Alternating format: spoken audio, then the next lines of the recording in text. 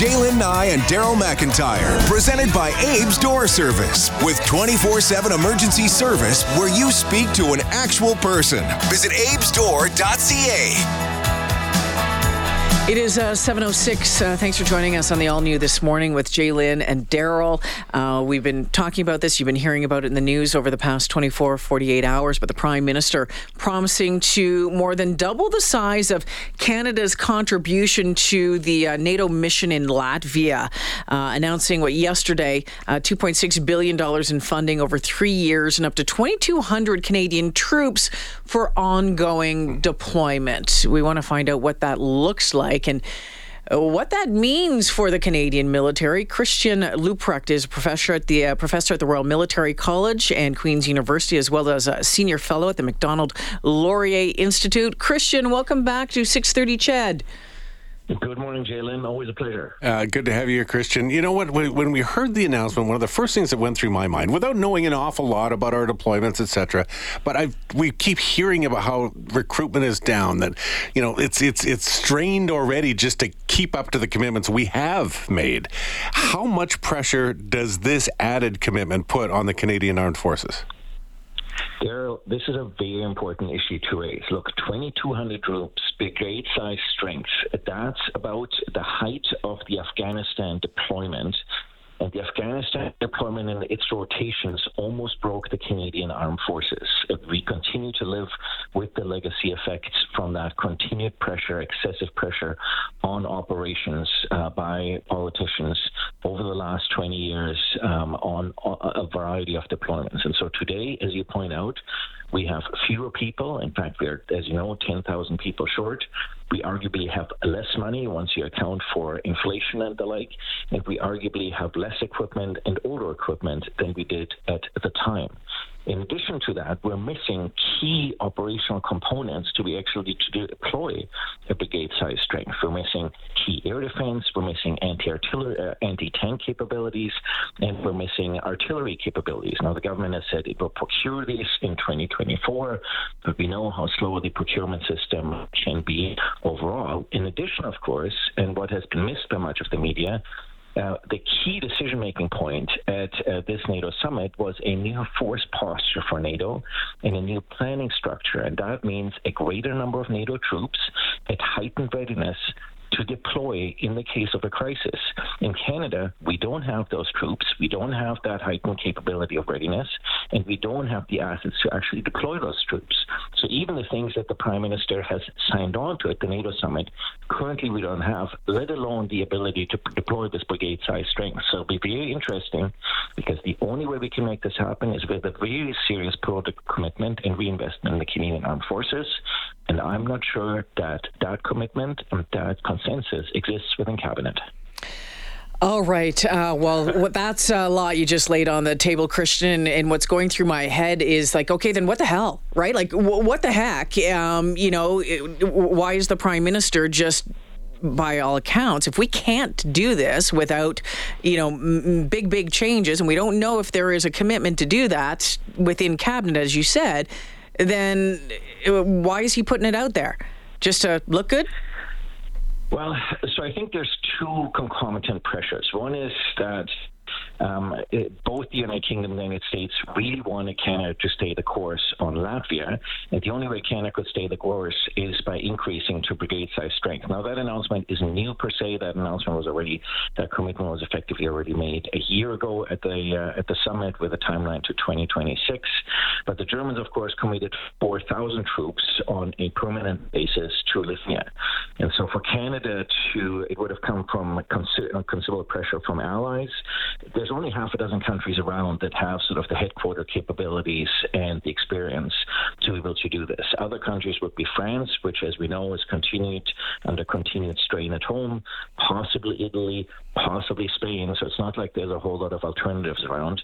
And the US and the UK in particular always like working with Canada. The other issue, of course, the reputational damage that Canada has already suffered over the last 16 or so months, and not being able to provide the type of support that allies and partners have been looking for with regards to Ukraine. And Canada is now sort of trying to play catch up on some of these elements, but as we're discovering, it's very difficult to rebuild an organization such as the Canadian Armed Forces that has not received the attention it has required really for the last 20 years. And so the challenge is, of course, that the Chief Defence Staff has made reconstitution of the force in sustainment the priority, not operations, precisely because operations is what got us into the challenge that we are in now. And so the Prime Minister is now doubling down on operations. So how are we going to balance that with reconstitution and sustainment will be interesting to see. The one silver lining is that even though Canada's commitments to Ukraine, especially on the military side, have been modest, what Canada has committed, it has actually delivered, and it has actually delivered on time, unlike some other allies. So we can only hope that the Prime Minister's commitment here is something that he has the full intent on following through on. Yeah, like you said, that could take some time. Look, I'm not that familiar with military operations, how things work, all that, but I do try to empathize and understand what some of the rank and file, what some of the officers who have to try and make this happen, what they might be going through. In any job, when you add organizational stress, it makes it very difficult for people to do their jobs because there's so much stress pushed on them. Is that an element of the concern that you might have for the troops that are there, that I've been told you have to go do this? Does that stress and that pressure fall down on the people within the armed forces? Well, so absolutely, it's going to put more pressure on the reserves because that's where some of the troop strength is going to have to come from. But look, already, when we're talking about 10,000 people short, that doesn't distribute evenly throughout the organization because, of course, operations such as the ones in Latvia, you have to staff fully, both for the security of the people that you're deploying, as well as to have the deterrent effect that you're trying to achieve.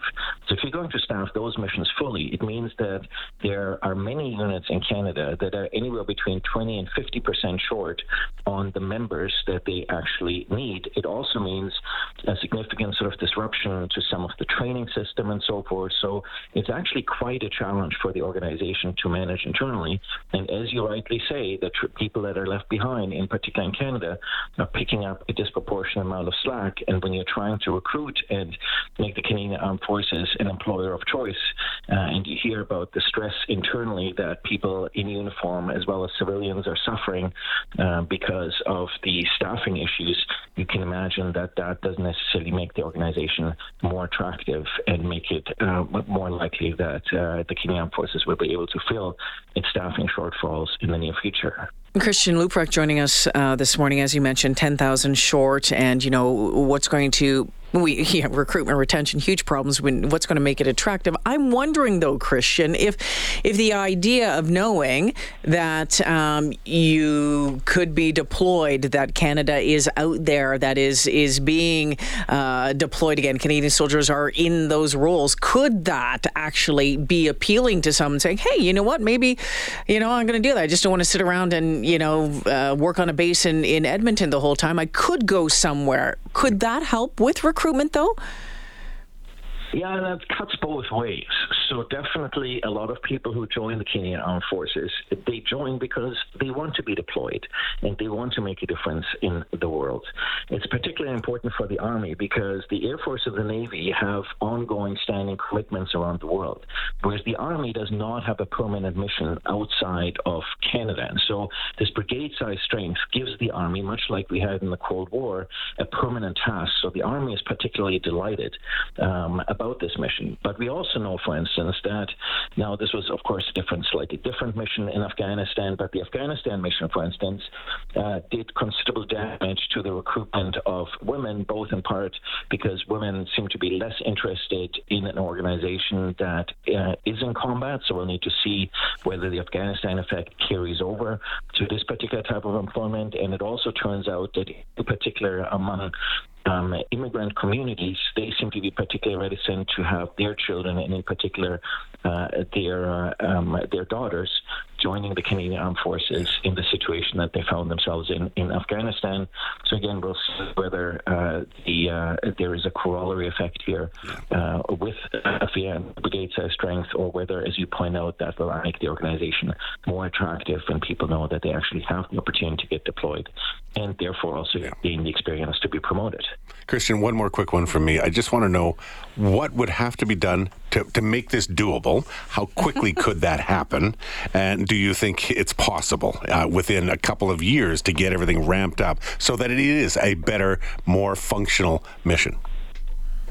Canadian Armed Forces are ultimately an instrument of foreign policy, arguably our most important policy instrument, and thus it all hinges on the political decisions behind this. We can get to 2% spending. If you look at the combat submarine patrol project, we look at the replacement for tanks, for various types of artillery pieces, and the anti-aircraft capabilities that I already mentioned. We can, for instance, easily get to 2%.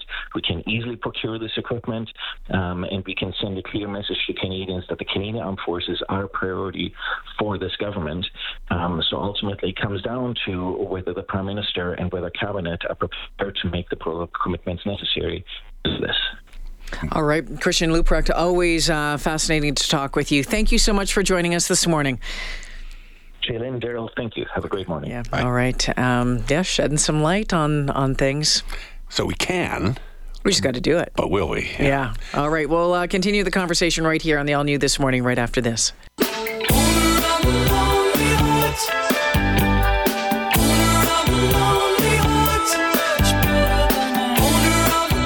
Abe's Door Service, where service is their specialty. Proud sponsor of This Morning with Jaylin Nye and Daryl McIntyre.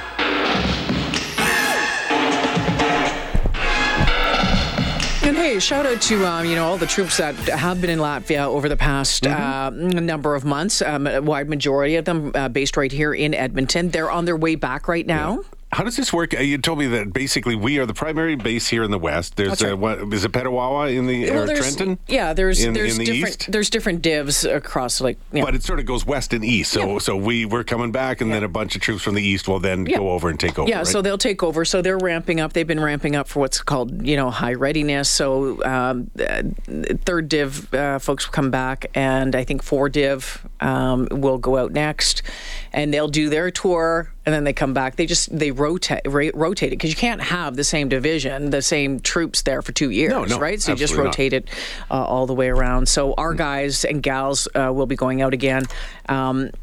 Probably, from what I've been told, like later this year into next year. Christian was talking about the reserve forces, because there are an awful lot of people who are in the reserves who did deploy to Afghanistan, for example, or deployed to some other places, and they are given that opportunity to join in and augment the regular service staff. So it'll be interesting how many of them and how many are actually even available. Well, the challenge is that the reserve numbers are way down as well. Exactly, right? Huge down. I mean, there is such the people numbers are down right across the board, by thousands. Yeah, I'm curious, Chedville, I was also having a conversation with Jaylin just sort of off the air about whether or not a military career or even the reserves is still an appealing thing to the general populace. I think there's a big difference. The farther we got away from the Second World War or a few other things, sort of that military role, I think, has decreased as far as being top of mind for an awful lot of people. So I'm curious whether that's true, whether that's just an assumption that I'm making, or whether there is still an affinity or an interest in diving into this world. And I don't know. And I'm curious if you've had conversations in your own world about whether, Cody, for example, I know you're in sports, and there's probably nothing that ever crossed your mind. You or any of your friends ever talked about military service? Well, I know a few, but mostly they're Americans, and that's, again, interesting. Because that's a different world altogether, right? Which is one of the comparisons I would say is that you go down to Butte, Montana, and walk through a little mall, and there'll be a Navy station set up with someone, recruiting, promoting. There'll be an Air Force versus, I don't think I'd see one in Edmonton at a mall, right? Like, they just seem to recruit a little harder. It's an easier recruitment process as well. I mean, we need to, the recruitment process in Canada needs to improve big time. We have too much red tape? Is that the problem? We have too much. It takes too long. It takes too long. And I'm not talking like weeks. I'm talking months, if not years, in some cases. And it's just people are just going to move on. So they have to improve that situation big time. Do you think they market themselves to the younger age group accordingly, though? Not well enough. I would fully agree with that. No, they're starting. It's getting better, but they need to do a lot more and do it much, much better. I've always been a bit curious about the idea. To me, it almost seems like a bribe. In some ways, you come and sign up with us, and we'll give you an education. You'll get this, and then after a little while, you do your service, you can get out and you can go get a real job. That's what it seems like. It feels like. So the pride of being in the military, of being in the armed forces, is not part of what's being pushed. It's almost like this can get you somewhere else in civilian life. Here you go. Well, yeah, it's true. I know. But how do you sell for it? some, I mean, I know a lot of folks who've been in and have been in for a long time, and that's their dream. They, pilots and NCMs and all that sort of stuff, right? Like all the way across the board. Here's the thing, I think, with Canadians is we care about our military when when it's front and center. In Afghanistan, certainly in Edmonton, we all cared about what was happening there. We lined up on the roads when they came back. We put yellow ribbons everywhere. Well, it's because of the tragedies. Because of the tragedies. We need to, and I've said this for a very long time, we need to care about our military and, pay attention to our military, not just when they're in theater, when it's in theater. All the way along. Because at the end of the day, there's forest fires, like even here in Canada, right? Well, they came out and they were helping. They're the ones that you're going to get called on to come and help you. And I don't disagree with we should, but I wonder whether people will or would, or if it's still top of mind. I just don't think it's top of mind. No, I don't think so either. What do you think? 780-496-0063. Love to hear from you here on 630 CHED.